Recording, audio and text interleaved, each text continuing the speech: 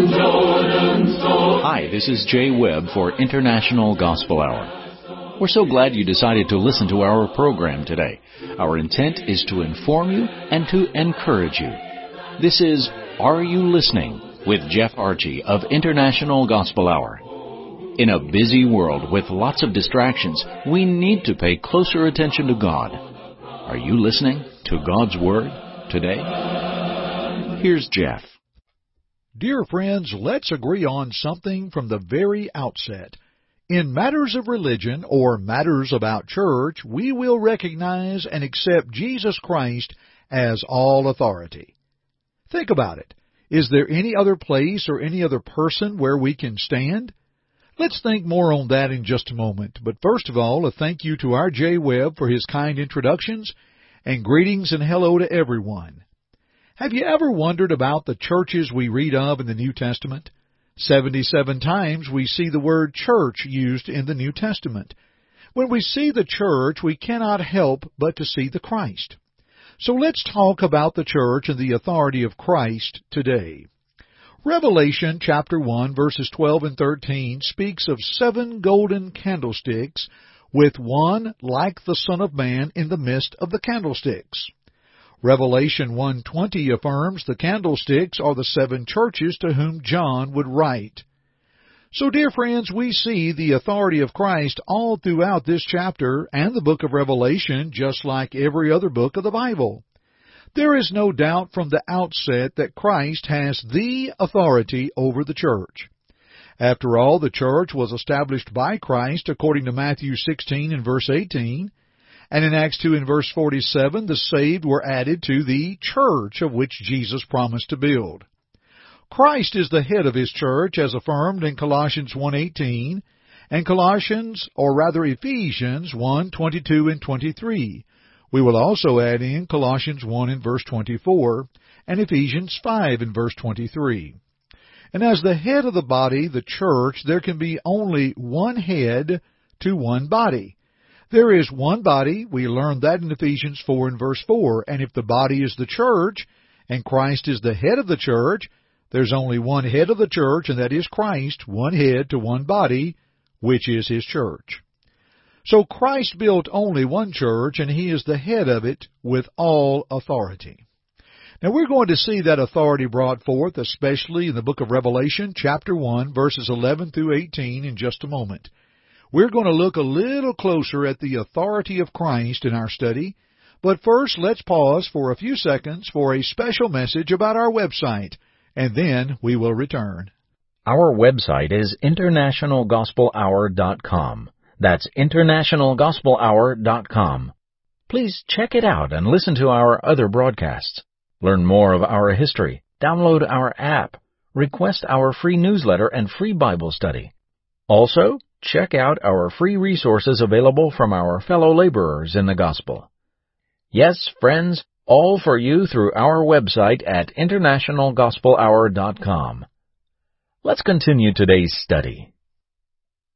From Revelation 1:11 through 18, the Bible reads, Jesus saying, I am the Alpha and the Omega, the first and the last. And what you see, write in a book and send it to the 7 churches which are in Asia. To Ephesus, to Smyrna, to Pergamos, to Thyatira, to Sardis, to Philadelphia, and to Laodicea. Then I turned to see the voice that spoke with me, and having turned, I saw 7 golden lampstands, or some translations, candlesticks. And in the midst of the 7 lampstands, one like the Son of Man, clothed with a garment down to the feet, and girded about the chest with a golden band. His head and hair were white like wool, as white as snow, and his eyes like a flame of fire. His feet were like fine brass, as if refined in a furnace, and his voice as the sound of many waters. He had in his right hand 7 stars. Out of his mouth went a sharp 2-edged sword, and his countenance was like the sun shining in his strength. And when I saw him, I fell at his feet as dead. But he laid his right hand on me, saying to me, Do not be afraid, I am the first and the last. I am he who lives and was dead, and behold, I am alive forevermore. Amen. And I have the keys of Hades and of death. Dear friends, let us emphasize the authority of Christ by what He called Himself. and to see in those titles the power and might of God through Christ. First of all, in verse 11, I am the Alpha and the Omega, the first and the last. Now again, this is affirmed in verse 17 when Jesus said, I am the first and the last, and we are reminded from this text, there is nothing to fear. When you and I look at verse 14 of his head and hair white like wool, is that not a sign of purity? His authority is pure and honest. Let's parallel here, if you will, Proverbs 16:31 and Daniel 7 in verse 9. But we also note that his eyes are like a flame of fire, so not only do we see purity, but we see a matter of penetration, how his eyes were penetrating. Eyes like a flame of fire getting attention. You know, when you think about it, John had seen the eyes of Christ filled with tears, John 11:35, but now he finds them with these eyes like a flame of fire, a symbol of they are searching and they are penetrating through the thoughts and the motives of the churches of whom John would write. In verse 15, we see his presence when we read feet like fine brass. That's indicative of his presence, or where his feet go, there he is, and also it's indicative of judgment, where all things were put under his feet, Ephesians 1:22 and 23. In verse 15, we find he has the voice as the sound of many waters. That shows his power. Dear friends, the sound of many waters together symbolizes great power. Water is powerful. When it comes together, floods, I've seen flood waters just change the looks of things, of their power. Well, this, my friends, would show of his power that would shatter the proud, but yet in turn give confidence and assurance to those who are humble. So when we look at him being the Alpha and the Omega, the first and the last, a purity look, a pure look, but a look of penetration, that he could look right through our thoughts and motives. His presence is of power. As our Savior, he is one who will support his children, his followers. And no doubt from these descriptions we see warmth to the righteous and assurance, but terror to the wicked and to correct those matters. Dear friends, the first and the last covers it all, total completeness. Let's get a second description here from verse 18 to when Jesus said, I am he who lives and was dead, and behold, I am alive forevermore.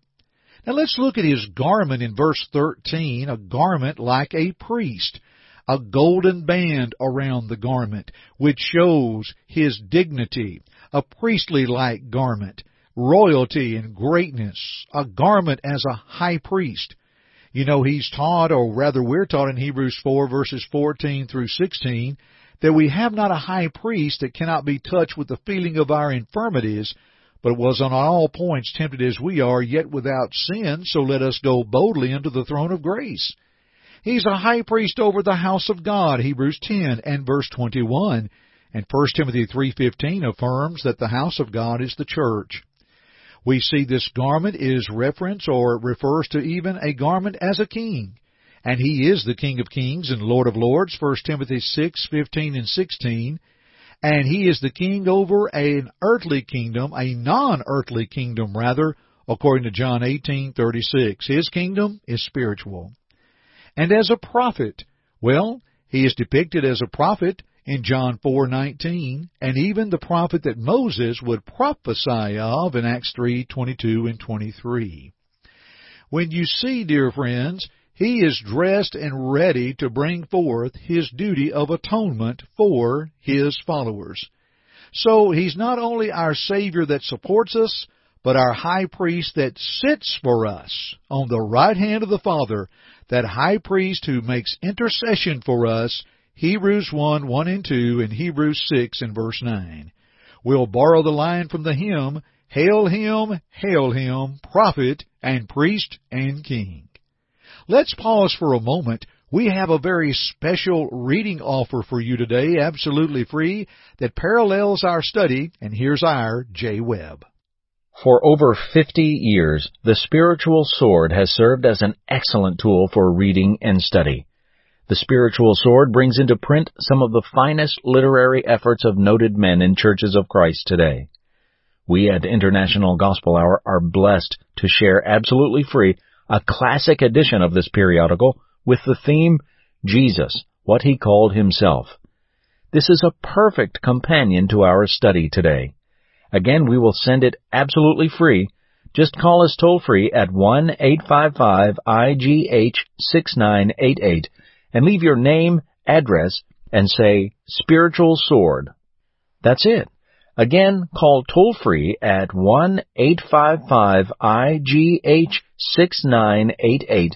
Please leave your name, address, and say, Spiritual Sword. You may also go to our website at internationalgospelhour.com, click on the Contact tab, and leave us the same information, name, address, and type Spiritual Sword in the message box. We'll send it very soon. And now, let's continue our study. In verse 18, Jesus says, I have the keys of Hades and of death. The authority of keys and their message. Keys are a symbol of authority. Jesus used this in Matthew 16 and verse 19. And Jesus has the power to give that authority. Coming forth from His hand in verse 16, His message depicted as these stars, a message that would consume the wicked, and a message that we could use in battle. From His mouth, the two-edged sword reminds us of Hebrews 4:12, two-edged, good unto salvation and wrong unto punishment. And we're reminded of that bright countenance before John, the same as in Matthew 17:1-5, in the conclusion, to hear ye Him. Here is the messenger that stands for us. So let's summarize with the authority of Christ. A Savior that supports us, a high priest that sits for us, and the message that will stand for us. Look at what is before the one who is a Christian. What an awesome study on the authority of Christ, and we're going to pursue this and study together another time. Thanks for joining me today on the International Gospel Hour. We're blessed by your presence, and I'm Jeff Archie, and dear friends, keep listening. Thank you for listening to our broadcast today. We hope first that it glorified God, but second, we hope that it edified you. Listen to it again if you need to, or to other lessons in this series by going to the Media tab at our site, internationalgospelhour.com.